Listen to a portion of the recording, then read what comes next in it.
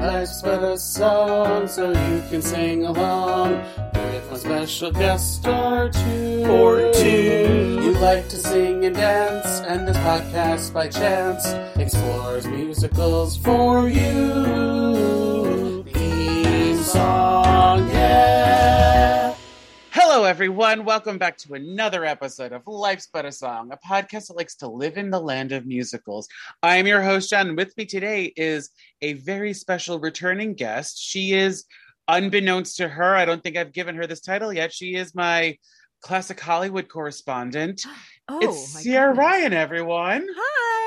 Yes. Hi. Your classic Hollywood correspondent, Sierra Ryan. Yes. Oh, like and we're here to talk about The Pirate, which came out in 1948. We kind of teased this last time you were on. Yes. Because we were doing the last Gene and Judy movie, and now we're doing the second Gene and Judy movie. We're going backwards. We're going backwards, yes. Backwards. The screenplay was written by Albert Hackett and Francis Goodrich, with uncredited help from Joseph L. Mankiewicz, Francis Marion, and Joseph Tan. I'm assuming that's how you pronounce his last name. T-H-A-N. T-H-A-N. Based off of the play by S.N. Beeman, music and lyrics by Cole Porter, directed by Vincente Minnelli. Ooh. Does that last name sound familiar? A little bit. A little bit. With a Judy Garland in it, it should sound familiar. I know. And according to IMDb, a girl is engaged to the local rich man, but meanwhile, she has dreams about the legendary pirate Makoko. A traveling singer falls in love with her, and to impress her, he poses as the pirate. I mean, yeah, a little bit. There's some details are missed. It's not just to impress her necessarily, but right. It's okay. Sierra, I'm bracing myself. I'm very sorry. I did not like this movie. Okay, no problem. But I mean, like, Gene and Judy and all the rest of the cast are doing their jobs. Yeah. It's never their fault. I've never seen. Is it actually? Wait, hold on. Is it actually called The Pirate? The play version. The Pirate. The Pirate is a 1942 play. Yes. Yes. I have never seen the play. No, but I didn't even realize until I rewatched it and kind of did a little more research. I never realized it was based on a play. So, but like you can clearly see that they had the script and they probably had these Cole Porter songs that they're like, let's just throw them in and nobody will know. Because they didn't really go with it. I wrote down the Mac the Black was just like the definition of being shoehorned in. Like, well, he did.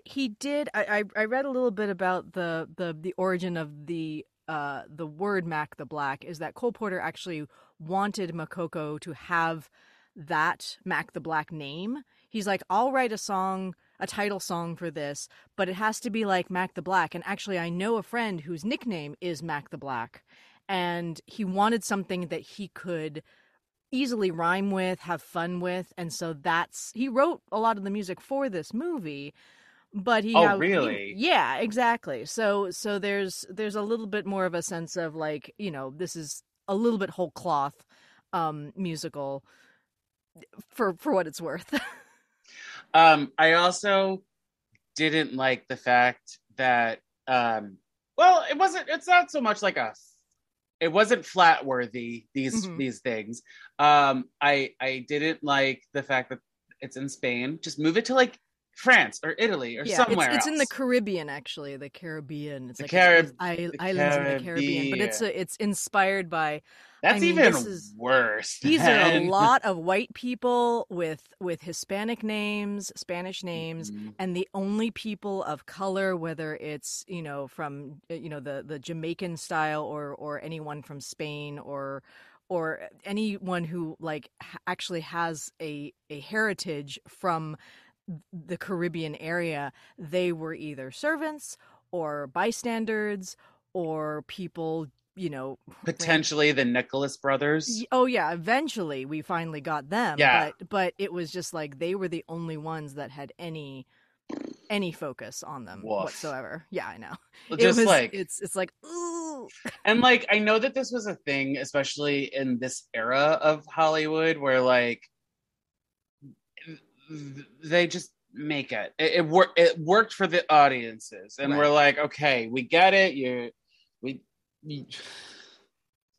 You're not defining racism yet, but or you're not understanding that it's racist, but well the other people's cultures are a set piece rather than than the actual event or the actual story. This is a story about a pirate, but you could do the stereotypical Irish pirate or a British pirate, or like I said, set it in France. Yeah, exactly. You could do the same story. I was also just a little confused because it seemed like Judy and her aunt, though they have Hispanic Latin names, yeah, I thought they were supposed to be like English people coming to wherever they are, because the aunt has like an English, like has that English accent, that faux upper class kind of.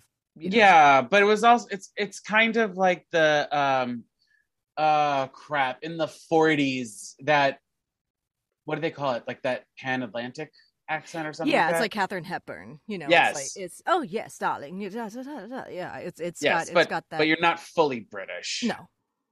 But the other thing that I was really very upset about is the Seraphin. He's like okay. So so last time you were on, we did Summer Stock. We praised Judy's character because Judy's character was very progressive, especially for Hollywood at the time. Same could be said about this movie in a way, because she like lays down her boundaries and and especially in that scene after he crosses the tightrope, and she's just like, my guy, no means no. No, yes, exactly. Yeah. I'm getting married, although I don't think she really loves Don Pedro. Like, she's fine with marrying him. Well, she's resigned. I mean, this movie points out a lot of the problems with the old patriarchy once again, and there's that line that Aunt Inez says where she's like, oh, he's not here to listen to you, darling. It's like, he's not here, her face falls when he says, oh, we're not going to go traveling, because she suddenly gets really interested when he's like, Paris is wonderful and blah, blah, blah. And then he's like, no, I'm not going to go to Paris. Spoiler alert, because he's been the pirate all along. He's been to all these places, but he's not going to go because he doesn't want to be arrested. So he's staying at home. We're spoiling a movie that's almost 80 years old. 80 years old, exactly. But you talk about Seraphin. He is a total charming bastard. He is, but I will say, I will say, rewatching this as a very mature woman at this point. As an adult. As an adult. Yeah. When I watched it in high school-ish era, I was just enamored. I mean, anytime Gene Kelly smiles, I just fall into him. Is this another Drew Barry moment? I don't know. What does that mean? So, remember when you were on for Drew Barry, you were just like, I liked it as a kid. Yeah, a little. Well, I still liked it as an adult, but I noticed that it is high camp, this movie. This movie, if you notice, is extremely high camp. It's more in the sense of a Voltaire or a Comedy of Errors style of almost overacting on the part of Gene Kelly. He is hamming every single moment up. Well, it's not Gene Kelly's performance I'm mad at. It's the writing of the words that he has to say, because my guy, no means no, and the fact yes. But in that genre, there is always the scoundrel, the romantic, the Pepe Le Pew, as it were.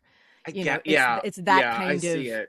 It's that kind of romantic escapades that certainly marked a certain era, and unless he had his comeuppance later on in the movie in a serious way, it wouldn't be made nowadays. I mean, the sad thing though is that there is still a variation of this character today. Yeah. Because, especially it's usually around like when people are about to have sex or something and they're very much in, it's usually the guy that's like, come on, I know you want to. And the girl's always like, no, we're making out, but no, I don't want to have sex, but yes, but no. And it's like, you say no 10 times and then you finally have sex. Like the first time is when you're just like, great, let's stop. Yeah, we'll recalibrate and figure it out from there. I know. And it's a character I hate. I hate it. And that's totally legitimate. Can we stop writing that character? Or, I mean, it's very rare because I feel like I have seen it flipped where it's a woman doing that role. Come on, let's have sex. Yeah, let's do it. You want to. Yeah, Ooh, like yeah. in On the Town, there's a whole scene where what's the cab driver? Oh yes, come up to my place. He's like, really wants to go touring, and she's like, come up to my place, and it's reversal of that kind of situation. It's been so long. I covered that a while ago, and I think we did talk about that. Yeah. If not, we're talking about it now. And certainly this movie, lets Gene Kelly be goddamn charming and gorgeous in those tight pants once again. The tight pants. I did. And then later on, there is a Taming of the Shrew moment where he gets shrapnel and tchotchkes and vases and things thrown in his face. So I would like to think that after this, he calms himself down. Well, first of all, I don't think she was overreacting. I mean, I get it that this is like a heightened comedy. We're in a movie. Right. I think, though, she should have been more angry looking. This is me giving her notes. Yeah, you're giving Judy Garland. I'm giving Judy Garland. Directed by Vincent Minnelli. But, he fucked her over. And he played with her. He pretended to be someone else. And this happens a lot. This is like, you think Shakespeare copied everything? This is like every other comedy movie in the golden age of Hollywood. Right, yeah. Where it's a mistaken identity of sorts. But this is not even mistaken identity. This is manipulative. Manipulative identity. Yeah. And when he tells her to not being vindictive, I wrote in caps, you lied to her and also didn't listen to her boundaries. Like, because his dialogue while she's throwing shit at him, I was just like, you're not understanding anything. Nope. And the fact that, like, at the end of the day, the takeaway is that male fragility is how people can listen to you. Like, is what? Because psychology, you mean the psychology of going at the end and because revealing. I mean, Coco. I mean, Manuela, Judy Garland, ends up playing on the male fragility. Yeah, both Gene Kelly and Don Pedro. Yeah, Makoko. She points out exactly these egos and because how manipulative she can be. Because this is. Would you say this is a trope in golden age comedies where the women are leaps and bounds smarter than the men, and they have to trick them into admitting something? I mean, that's a trope that has happened in The Simpsons and Married with Children, and I mean, and it's probably even like you could say it's even back in Shakespearean times too. The women are always kind of the ones that roll their eyes, behind the guys while they're being kind of idiots. Wait a second. Yeah. Is that based off? Would that be based off of? Oh my God, what is that? Commedia dell'arte? Yeah, off the Columbina character. You're talking a language that I haven't spoken since college. Okay, so Commedia dell'arte, for those of you who don't know, is a style of theater. Commedia, yeah. Where it's farcical stories, and there's these servants called the Zani, and they each have their own thing. And there's some references in this movie in the costumes to Arlequino, or the Harlequin. Harley Quinn, for those of you who need a more modern reference. But there is this one character, Colombina. She is a servant, unmasked, because that was the whole thing with Commedia. They wore specific masks for each character. Their iconography, basically. Yes, but Colombina, I believe, was one of the few characters that was not wearing a mask. And she was like the wise female servant. She would raise her eyebrows, look at the audience, and go, right. From our stark definition of Colombina, would you say that like that's what Judy's playing in a way? I mean, yeah. I mean, she is the hero. She's kind of in the dark about a lot of things until the end, and then she goes, "Oh, right." But she pieces things together. Yeah. Oh, yeah. You without can see being it in her told face. any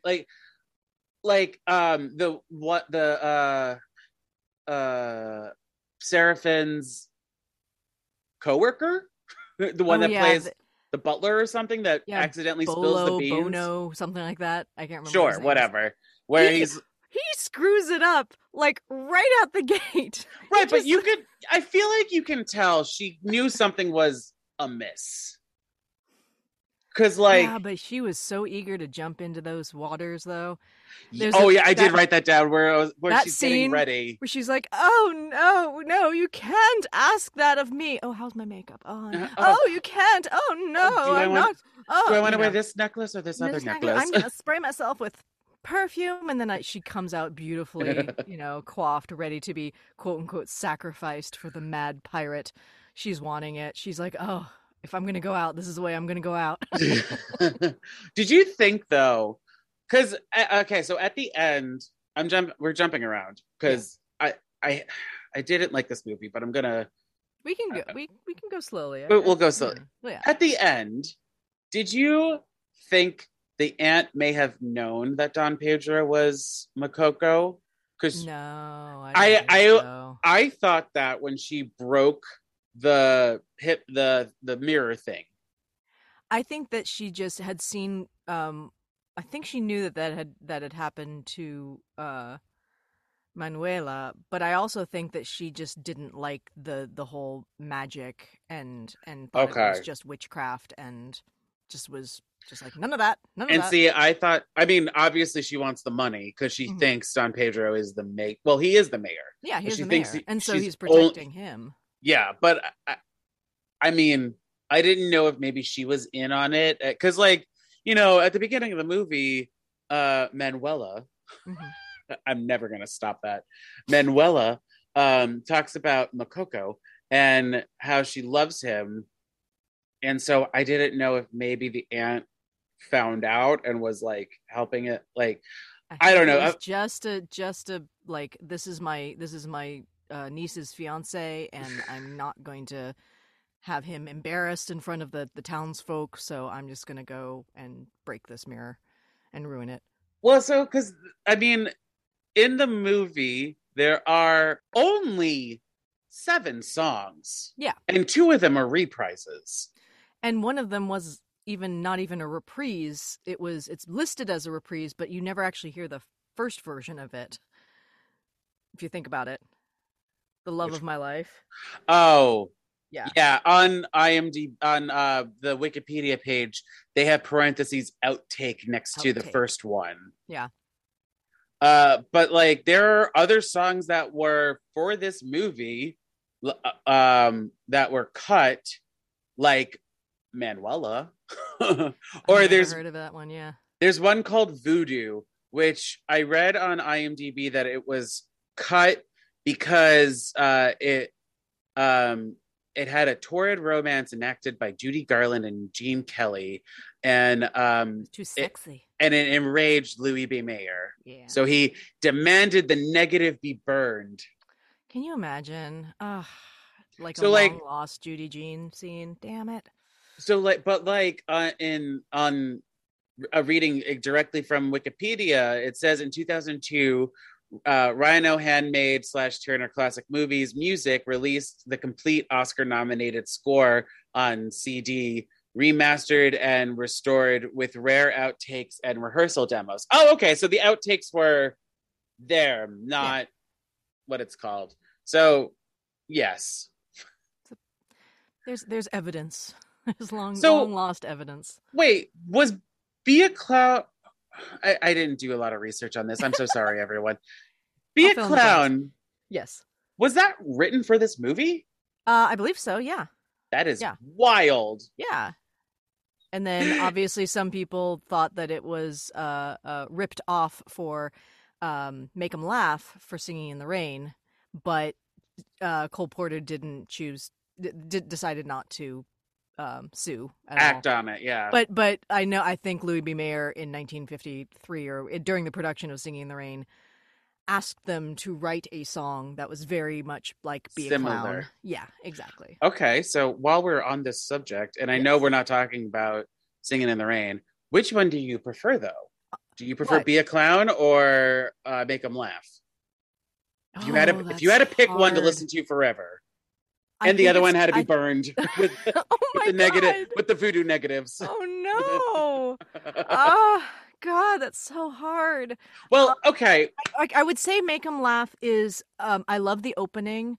I love. I think it's a lot more actable, but Be a Clown has the benefit of like an infinity number of lyrics that Cole Porter wrote, because he usually wrote like 50 lyrics as options, so you have like so many to choose from. It's very much a Swiss Army knife of a song. That's for sure. And see, going based off of performances in each movie, I think I appreciate more Make 'Em Laugh because of the stunt work that is happening. The athleticism is amazing. Yeah. However, I do love the Nicholas brothers in Be a Clown. Oh yeah, if we're talking about the dance, oh my God, yes. We have Gene Kelly. Yes. I feel like in this movie they also underutilized his dancing, because he I didn't like the dancing in Nina. I didn't like Nina to begin with. Let's be frank. Just on the misogyny alone. Yes, and I don't care what her actual name is. I'm just gonna call every single woman Nina. I even thought the dancing was a little lackluster, because to me, Gene Kelly is more of he's a showman in a way. Mm-hmm. It's like we talked for what seemed like hours in Summer Stock about that. The squeak and the newspaper dance routine, where even like that is still showmanship in my mind, because like he's still it's a quiet showmanship though. It's not like loud and out there like say good morning. So like when he did when there was that pirate dance that happened, or pirate ballet, I believe, the fever dream that Manuela has. Yeah, I was like, this is fine, but it's not really his style either. It's interesting because I read that he was trying to put a lot more of his ballet training into this, and I don't quite see it. No. I don't. Might be how he holds himself. Maybe, but there are. I will say, once again, God bless short pirate shorts. Because his thighs in that sequence, holy Moses! Yes, just to watch that sequence, and his athleticism, his stunt work was amazing. Don't get me wrong. The fact that like he was parkouring, fighting, across, like, oh my God, and then him fighting, and also ropes swinging, and I also got very worried during Be a Clown with the Nicholas brothers, because they're by open flames. They're by real fire. I was just like, wait, is that like, because you know how there's some props that it's like a fabric and light and they're a fan and everything. Stuff. That's real fire. And I was just like, one misstep and you're burned, literally. There was a safety manager hopefully on hand. I mean, yeah. it was also the golden age of Hollywood where they got away with a lot of my shit. Gosh, yeah, they did. I.e., not having a stunt double for Gene Kelly while he No, fisticuffs. but he was one. He was kind of like Jackie Chan. I don't think he would appreciate a stunt man doing his own stunts. I think he was proud of his athleticism and stuff like that. You know. I mean, I do have. I'd like to ask. I will give this movie credit where the actors did their own stunts and it like and blatantly obvious it's them because like There's no cuts. There's no cuts. There's no cutaway. You see their face. And I mean, this was also like the Wild West of filmmaking where like, you know, you had to do everything. Yeah. And to be sure, a lot of them were insured, but accidents did happen back then. I mean, you know, Gene Kelly, you know, twisted his ankle, I think, soon after this movie, and because I think he broke his foot, I think playing football in some sort of, you know, yard out front, and he was slated not even on film. How dare? No, he was just having fun, and he apparently he twisted his ankle. He was supposed to do his third movie by that time with Judy Garland called Easter Parade, and he wasn't able to do it, so he actually I think he either he or someone else contacted Fred Astaire, and Gene was like, this is the one that is the best to replace me, and Fred Astaire came out of retirement and had a whole different career after Easter Parade. So, you know, I think so he knew his limitations. Gene knew his limitations, but he also was incredibly athletic and would put himself out there. Is Gene Kelly calling Fred Astaire his understudy? No, he's his good friend, and he knows that he would be perfect in the role, which he was. So, you know, yeah. I mean, one of them could probably understudy the other one. Yeah. So. Oh yeah, like I'm pretty sure if one turned down a role, they gave it to the other person. Could you imagine? I actually can imagine a Fred Astaire in The Pirate, because Fred Astaire was actually played very almost lecherous roles with Ginger Rogers. Like there were many times where Fred Astaire would pursue Ginger Rogers even after she said no. It's true. You know, so this is kind of in that same trope. So, to your knowledge, has yes. Gene Kelly and Fred Astaire been in a movie together?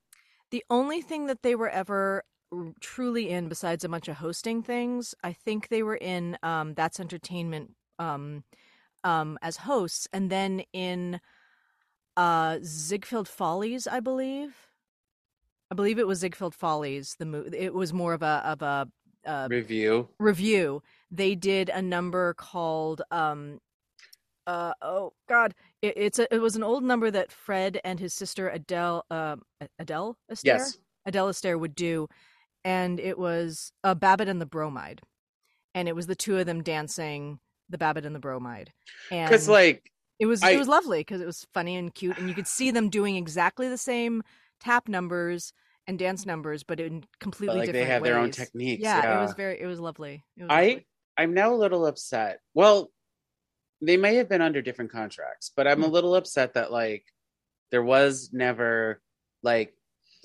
you know how there's that movie Heat where De Niro and Al Pacino are actually sharing the screen together. We're not counting Godfather 2. Like they have a scene together and everything. I want that, but for Fred and Gene. Like I wish we could go back in time and be like, here's a dumb script, but you guys are just gonna sing and dance the whole time. Right. I would see that. Let me find my time machine. I will go back and make that happen. Awesome. Let's do it. Yes. And then we're going to cover it on this podcast. Exactly. Oh my God. And I'll know all the hidden secrets because I'll already have been on the set making it happen. And I'll be like, Gene and Fred, they would just go and have manicures and pedicures after each shoot. Or talk shit about the other person, because I feel like they would have done that, but like in like a we're friends kind of a way where it's like, that Gene Kelly, he's such a good dancer. How fucking dare he? God damn it, he's that Fred Astaire, so handsome, getting all the ladies, motherfucker. But like movie are we talking about? they probably didn't do that. They probably like in real life were just like, I should have gotten this role. I think they had a lot of professional maturity about themselves and respect. That's what I'm hoping. Now back to the pirate, I guess. Back to the pirate. You know what? I mean, can we talk about a couple of things that I loved about this? And this is not necessarily the sharps or flats, but can we just talk right off the bat about all the gorgeous hats and head wraps and costumes? Yes, I mean, actually, their budget for costumes was astronomical. They had some gorgeous outfits, but the hats in particular almost played. I mean, they played characters in some scenes, and even down to like I think this is supposed to be in like 1830. I think one of the dresses that Judy Garland wore was modeled after an 1830s. Gown. You can tell it's. Or I mean, if it's not 1830s, it's probably closer to 1860s because she had that weird off. So little costume history for everyone. Okay. In the 1860s. Women looked like two triangles, basically, because they were wide on top, wide at the shoulders, very narrow waist, and then it poofs out to a wide skirt that cut off right above the ankle. So very attractive clothing for women. Little hourglass figure, yeah. Not even an hourglass. Well, I mean, an hourglass meaning And so Judy does wear, I think it's the opening, her first, like one of her first dresses is that style, and I was just like, oh, gross. She wear like yellow plaid or something like that. That opening muffin top plaid hat that she wore, and she's the only one out of all the chorus girls who's wearing it. I was just like, that's a choice right there. Because then the hat gets wet.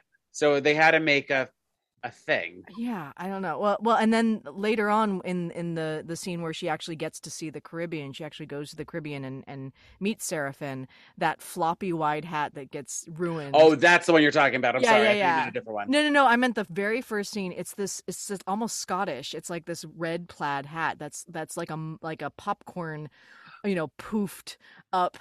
I'm not gonna lie, I blacked it out. It's a very first scene. It's hilarious. It's wonderful, and yeah, I loved it. And then Seraphine. Oh, sorry, I'm talking about hats again. It's okay. Seraphine, when he's doing a bar, basically promoting his show on at the docks, he has this long, sock hat as well. So it's just like the costumer had so much fun with the. You could tell that this is also around the time that they were throwing all the colors. Oh, because they were like, well, this is a musical comedy, so we're gonna throw all the colors, and like sometimes it works. Yeah, I didn't like his vest that had all the different like colors going down it. I noticed that. I was like, they're not buttons and they're not handkerchiefs. They're like poofs of colors, like injecting themselves or rejecting themselves out of the. But the black pirate shirt that he wears, but before and after Be a Clown, when he's about to get hanged, with the side buttons. Yes. Yeah. I was just like, that's gorgeous. Hot. Like, yes, like that's what I want. That's what I wanted the whole show. You wanted a little bit more sophisticated. You did not want the. Well, so I'm also a little confused because Makoko is just the name of Don Pedro. It's not like the Dread Pirate Roberts where it's a name, but it's a different person every time, correct? Right, exactly. His name is Makoko, his nickname is Mac the Black, his alias is Don Pedro. Yes, okay. Yeah. Okay, because, there were points where I did read the IMDb summary beforehand and everything, and I was just like, but like, could Gene Kelly be or could somebody else be Makoko and still stealing things? I would say that there was high probability that at some point some pirates would retire and hand over their title Their to moniker? someone else. That's happening actually in the current television program. Our flag means Our death? flag means death. See, you can do that. Yes. So Gay pirates. Yay, gay pirates. Yeah. So that I think the moniker, especially if it is there are no witnesses except for apparently Seraphin as a young boy. You don't know who it is. It's just the reputation. Mm. I have to say though, you were about Judy's costumes. I was about her hair. Gorgeous Hair. Like there was that one style that it was like pulled back and she had beads hanging around her forehead. Gold, yeah. Or the finale where it was like a coral crown. That's what I'm talking about. Yeah. I loved that dress, that coral look, that color. Oh, it's gorgeous. Or like they would put weird buns on top of her head, like when she was actively getting ready but saying, no, I don't want to go with him. Yeah, like that. It was that one bun that held the veil. Like it was odd and I loved it. Yeah. Well, and you had to build up something during that time to put the and I can't remember, is it at Mantilla? Mantilla, yeah. Mantilla. You had to have some sort of the comb area to stick it. We couldn't do that in modern days, otherwise, it would fall off all the time. So you need to have a strong foundation for the headdresses of the time. So yeah, was her natural color, right? Yeah, I think so. Because like for what's it called? Wizard of Oz, they dyed it the dark brown. A darker. Yeah, I mean, she always seemed to have a red. It seemed like a strawberry blonde in this movie, and it's like a reddish brown, I would say. I'm not mad about it. No, it's gorgeous. I think it's she always looked really good in red lipsticks, in red outfits, little tinges of red in her hair. I liked it. She had not quite as red. Didn't she have red in Meet Me in St. Louis, like fire red? Yeah. Like really. Whoa! Have Yourself a Merry Little Christmas. She's in red. Yeah, exactly. For that one. But in this one, yeah, red is her signature color because when she gets hypnotized, she has that red skirt, that she threw on, which is gorgeous as well. I mean, I also, because she sings Mac the Black and You Can Do No Wrong. Mm-hmm. Because Love of My Life is Gene Kelly. Yeah, at the end. Yeah. I mean, as great as a voice as she has, I don't think these are the right songs for her. She sells them, and these are not the best Cole Porter songs. I feel like these songs also didn't deserve to be with this story. Like they were fighting each other because like Be a Clown was wild. Yeah. That one survived the test of time, that's for sure. Most people know Be a Clown as a standalone song. They don't know Nina. They don't know, and they don't Love need of to My know Life. Nina. I think I actually heard a recording, and this is the weird thing that I never knew before until now. I think it's Love of My Life was supposed to be in like the original script was supposed to be sung by Lena Horne. They wrote a character for Lena Horne to play in like the very first version of the script, and the whole thing didn't work. They rewrote it. Lena Horne's part got cut, but you can hear Lena Horne recording. Like I think she did it separately, but she did a recording of I think Love of My Life. I think that's the one that she did. Which is beautiful. She's gorgeous in it. But even Lena Horne, I was like, this is a little schmaltzy.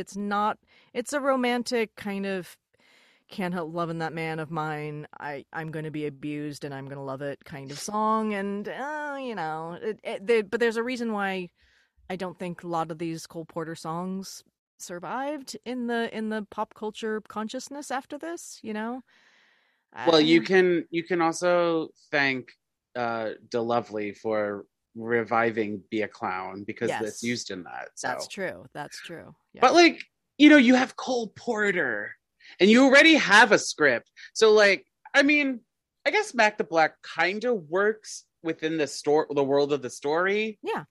But I was a little confused because in this age, they sometimes define when it's a performance, and then they don't define when it's a performance. Because like, when we were talking last time about what's that song that she sings outside that Gene Kelly hears in Summerstock? Friendly Star. Yes. So I was confused as to whether that was an actual performance or not, because we, the audience, know it's musical movie moment, but like in the world of the movie, I was confused. Well, and Mac the Black is an interesting piece because first of all, she's hypnotized, and it's a musical movie, but she's performing on a stage. There is assuming to be some sort of orchestra that suddenly starts playing with her, but no. But you hear that Seraphin actually recognizes that she is a kick-ass performer, kind of like Summerstock, and by the end they're performing. By the end, they're performing together, and she's become a traveling actor with the troupe. But like, also at the end of Mac the Knife, there is applause from the rest of the audience or the rest of the people there, and so I was just like, okay, so this happened in the universe. It's in universe, and she's singing, and the ensemble knows how to sing with her, and everyone knows the lyrics, and everyone hears an orchestra that is not there, and that's the magic of movie musicals. You gotta pull your cynical, Oh no, it's not cynical. Things are reality, Well, because it's hard with movies like this. Yeah. Because I'm not saying because of the classic Hollywood of it. I'm saying because there are actors in it, like they are playing actors, right? And what are they, just like a vaudeville, like pre-vaudeville yeah, show? It's a troupe. It's a performance troupe. Yeah, so they do all sorts of so they are performers of some kind. Yeah, and so when they have a performance, it's a performance. But when there isn't a performance, or when it's not them performing, when it's Lady Judy, right? I was just like, wait. I mean, don't get me wrong, love Judy, but in terms of the movie, what am I watching? Yeah, exactly. I mean, she starts singing and everyone gets wrapped up in it. That's it. Right, and then it's like, oh, you performed it. Great. Yeah. I was confused for like 5 minutes while you were performing it, but I'm glad we got an answer. Right, exactly. Finally. Yeah. But it's not like Love of My Life or Love of My Life where she sings to him romantically. That's once again that's a and you can do nothing reality wrong. You can do no wrong. Yeah that's a reality kind of monologue or scene, But like Nina, is that him performing it, or is that him? It's tough because once again he's using the romance of the song to justify to justify, like, dancing with these ladies. So he's performing in a weird way because he's getting attention from everyone, and he's getting attention. He's performative to the women. And I noticed at the very end, he goes back to a poster of himself and points to it, like during the denouement. And I'm like, oh my God, this has just been a huge marketing plan to drum up business. And I think that's what he says to his friend before he leaves. Like, I'm gonna go, see who the local ladies are. But he's building an audience. He's marketing. Because in the middle of the song or whatever, he calls a random chorus girl, Nina, and she's like, my name's Luisa or whatever, and he's like, no, but you're Nina. You're Nina. Nina to me. Yeah. I'm not gonna lie. I don't know if anyone has seen this. There's this movie called John Tucker Must Die, I've heard where of it, yeah. where in it, Brittany Snow's character calls all of the men her mom dates just Chip, because like she's like, I'm not gonna learn your name. You're gonna be broken up in like 2 seconds. So Oh, harsh. I was just brought to that moment. I was like, oh, okay. A little dismissive of your unique personality, and but Yeah, yeah. but like it's played differently. Yeah. Because like in this case, it's romantic. Mm-hmm. Or supposed to be romance, because Right. he's like, I'm gonna sleep with all of you ladies. Yeah. Hey yo. And in that case, it's like, I don't care to know who you are. Yeah. I mean, in both cases, I don't care to know your name, but in her case, it's like, no, you're gonna be gone in a few seconds. I'm I'm permanent. And as much as I'm a feminist, once again, if you're gonna hire me to be on set looking gorgeous, fanning myself, and Gene Kelly comes up and sings to me and I'm supposed to smile, I'm gonna do it. I'm sorry. I'm a sucker. I'm a sucker. I'm not blaming Gene Kelly. He's just doing his job. I mean, granted, he probably did choreograph it, so like he's partially to blame for the for the choreography. But like Cole Porter wrote the lyrics and the music. Vincente probably also had a hand in, I don't know, directing him. Of course, yeah. And also, I am a huge advocate against cigarettes. But that cigarette kiss, did you notice that cigarette kiss that he does? I am forgetting this movie by the minute that we're talking about. So a woman is smoking a cigarette. It's a pretty short cigarette. It's like down to the nub. Yeah. He takes it out of her mouth, puts it in his mouth, bends her over, flips the cigarette into his mouth, kisses her, slowly comes up, flips the cigarette back, and breathes smoke into her face. And I hate cigarettes, but that is a baller move right there. That is sensual right there. There's the other moment where he steals somebody's cigar. So oh yeah, and then pans it back, and he's like, allegedly, according to IMDb. Speaking of cigarette smoking, Judy was smoking like 4 packs a day. Wasn't everyone at that point? But also, according to IMDb, and I found this very interesting considering the tirade I went on for Summer Stock. Mm-hmm. The studio hired a psychiatrist or a therapist, for her for this film, and that was like the first time they did that, just to make sure she can do her job, make it through the job. Yeah. I mean, I think she was also postpartum or something like that. Oh, okay. Maybe with Lyja. With Lyja, maybe. I either that or like there was a history of that, and so they wanted to make sure that she was taken care of. Yeah. So. Yeah. And if you guys want to listen to my whole tirade about how the studio system fucked over Judy Garland, go listen to the Summer Stock episode. Yeah. I went on the soapbox. I am trying so hard not to go on the same soapbox this episode, but because I already did it. Yeah. Sierra, is there anything else you want to talk about before we get into Sharp and Flat? Well, we can talk. I mean, I love some of the lines. Some of the dialogue is really sharp, and I'm not quite sure how much of it was in the original script or whether it was plucked. You're saying like how they perform it, not like you're sharpening it. Like sharp how they are doing it. No, I'm sharpening the actual lines, the lines of them. We're starting. Okay. Yes, and I have a couple other things, but that you want to talk about before we get into Sharp and Flat, or are we Yeah. I mean, I wanted to talk about some of the more modern dialogue that they were throwing in there that was pretty sharp, pretty cool.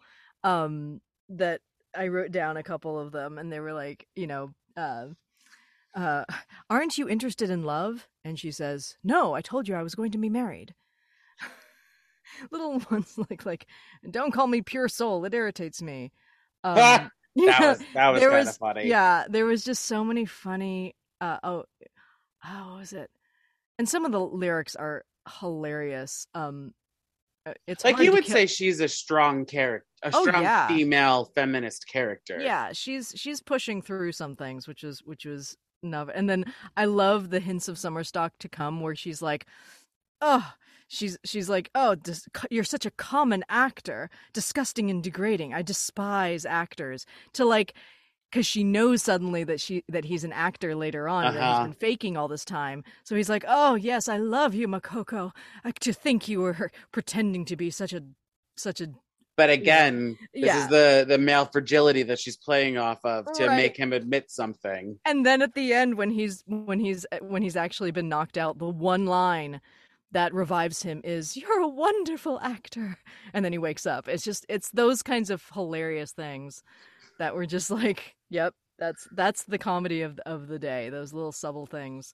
I also really appreciated the scene where he's pretending to be Makoko for the first time and terrorizing the townsfolk, fighting policemen. What the hell? And that leads into the ballet. Yeah, that leads into the ballet. And the scene where he's terrorizing the Don Pedro and Aunt Inez and everyone, and he suddenly cuts off all of the hammy acting throughout the entire thing. He's underplaying everything. And he's like, Don Pedro, who is basically saving his own skin by playing along with him, suddenly yells out, no, you gotta leave, everyone, get out of here, what are you doing? And then Seraphin comes in and goes, I will leave, only with Manuela. Well, he's like, leave, and then later on, and then he says basically, oh, where is it? I'm finding it. Wait, did you type it out, or is that the script in front of you? No, I typed it out. Oh, he says, oh my God. I was bored at work. Come on. He actually does an actor note to Don Pedro, and he says, you should try underplaying sometimes. Very effective.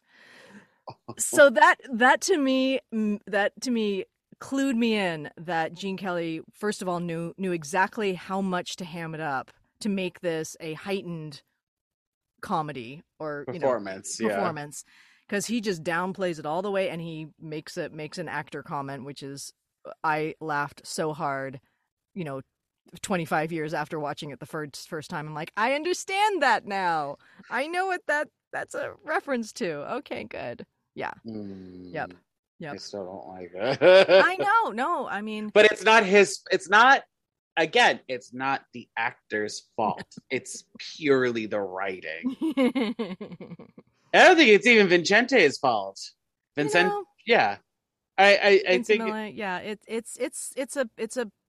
it's a whole production of choices that got rolled into something that has some cool moments. And I will also say that the Be a Clown with the Nicholas Brothers is a historic piece of cinema history.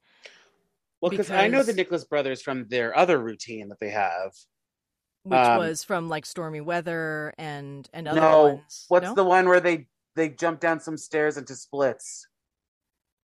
Is that the one with the Cab Calloway? It was on the internet so many times, like, oh, it's in one take, unrehearsed. I'm like, no, of course it was rehearsed, you nimwits. No, it's not one take. There are cuts in it, but yeah, they're dancing on top of like where the orchestra.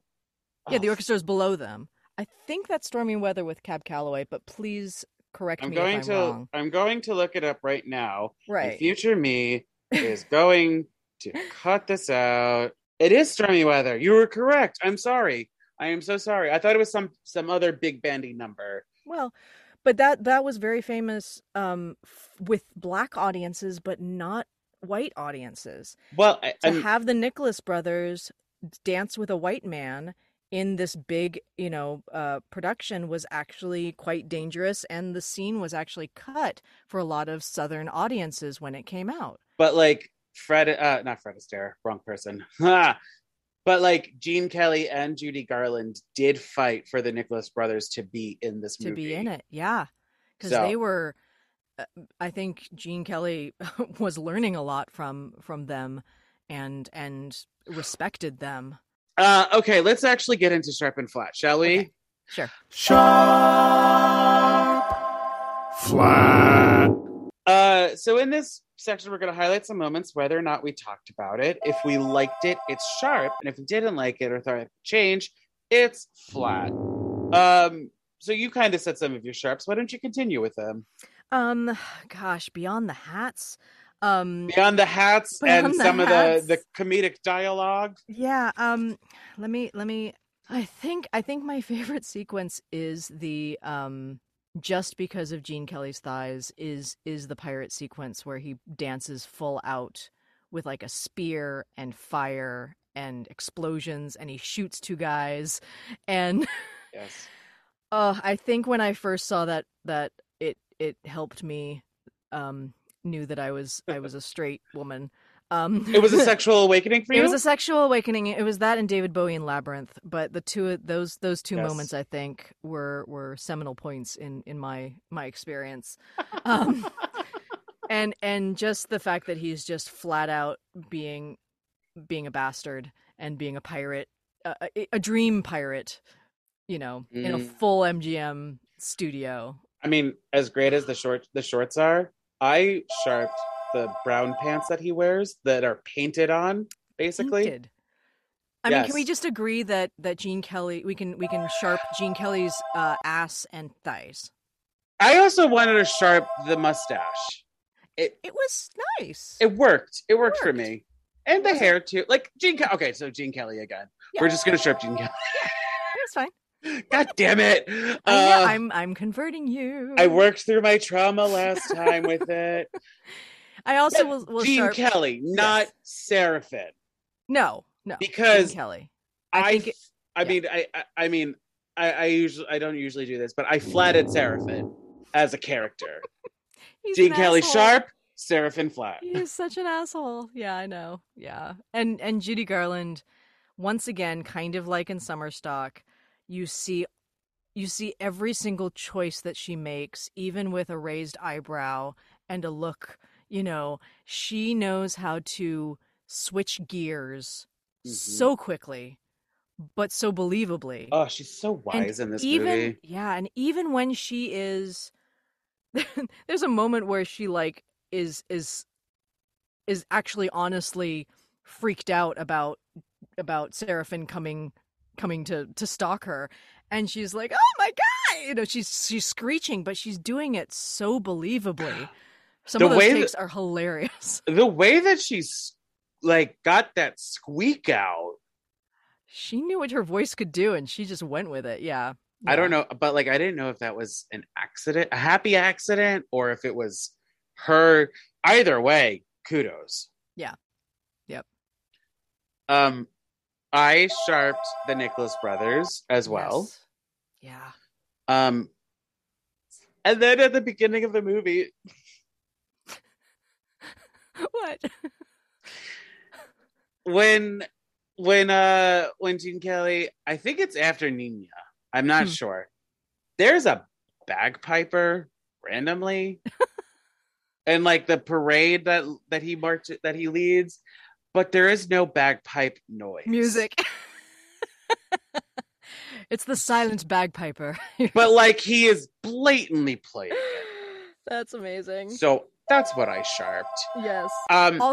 Also, I really want to highlight the guy who played Don Pedro. His name is Walter Slezak, or Slezak. He's Austrian. He was born in Austria, so he had a little bit of an accent, but I don't know what he was doing. He was able to play both the kind of sniveling,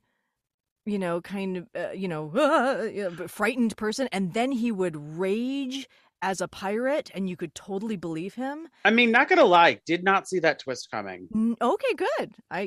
That's great. Because I thought it was like nobody. No, you know what I mean? Exactly. That he was just the mayor and he was just a foil for for Manuela's, patriarchy, lack of freedom. Yeah, exactly. I would invite everyone to take a look at his wiki photo, because he was gorgeous. He was beautiful. And the sad thing is that he actually killed himself in 1983 because he was experiencing so many physical ailments that it was like we needed someone like to take care of him, and he That's had so to take. Yeah, it was sad. sad, but I'm kind of a supporter. Ooh. Oh yeah, you found it, huh? Oh. Yeah. Oh. He was tall and gorgeous. So yeah. I mean, he was kind of attractive in this movie too. I'm not gonna lie. He had magnetism, that's for sure. Mm-hmm. Yeah, big burly magnetism. I mean, if you even look at his IMDb photo, he's very young. Yes, I will say that in the IMDb photo. Yeah.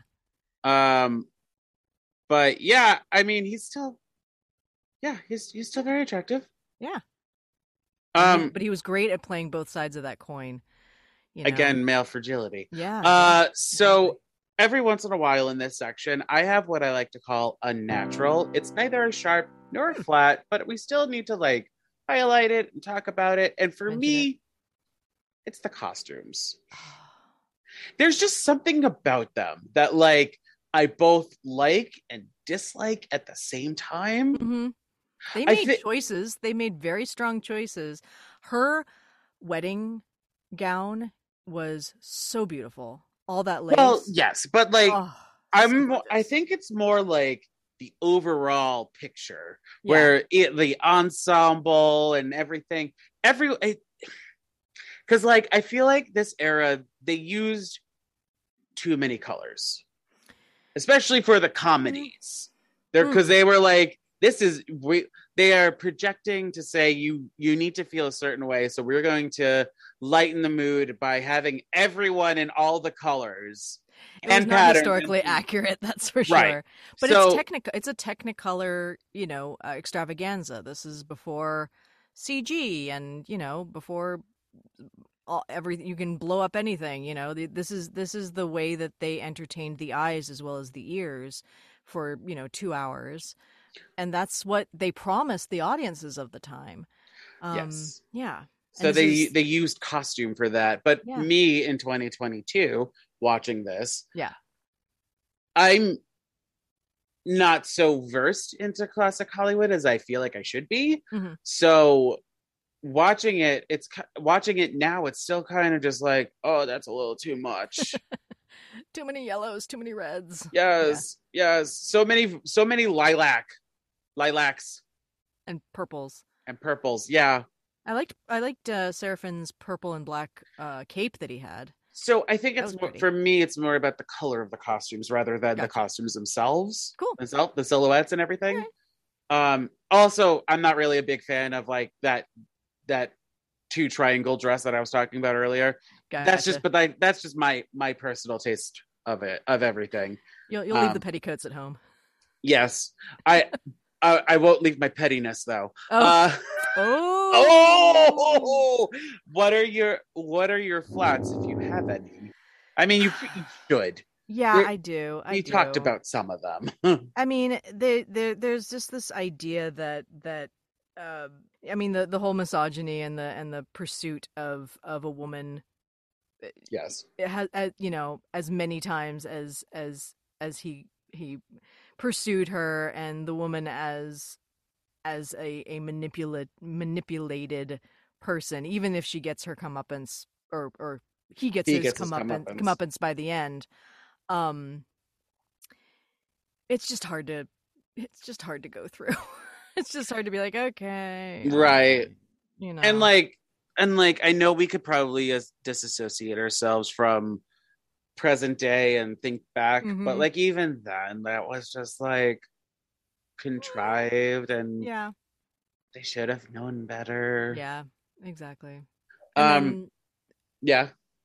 It's just it felt a little like you could kind of see from one scene to the next the gears shift very clumsily from one scene to the next. What do you mean? Yeah, exactly. So I flatted the setting. Yeah. Once again, One, the setting yep. is for the benefit of Or- less the culture and more the actual Or event. I mean, they completely rewrite her character to be like, you're a British person on holiday in the Caribbean, and then they hire people who would be in the Caribbean. Yeah. You know, As lead people of characters. color as Who well. actually No, talk. I mean, like they could keep Judy, but say that she's English, an English woman or something, Do you think or Judy an American. could do a British accent? She's an American then. How's that? Yeah. Oh, well, yeah. Okay. Well, they're supposed to be in the Caribbean, but they're speaking like American English. Yeah, but it's assumed that they're speaking Spanish or some sort of local dialect of some sort. But yeah, I mean, make her an American and her aunt, and then have everyone else be appropriately cast. Is all I'm gonna say. I hated Nina.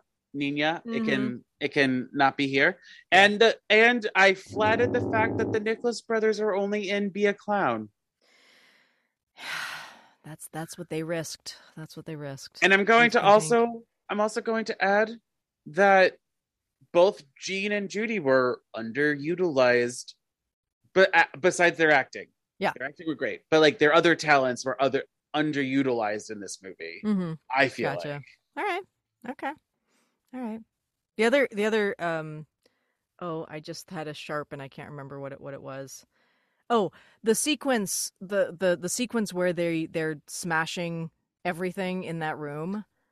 Yes. That's a lot of there are a lot of wide shot one takes. Yes. And I was very impressed by the stunt coordination and choreography of Gene Kelly literally and Judy also, and they're running skills. around the room, and I don't know. I wonder how they did it, because it's like the one theory that I just thought up is that they probably were like, all right, Gene, say the lines, but we're gonna ADR you because we're gonna also shout throw or whatever.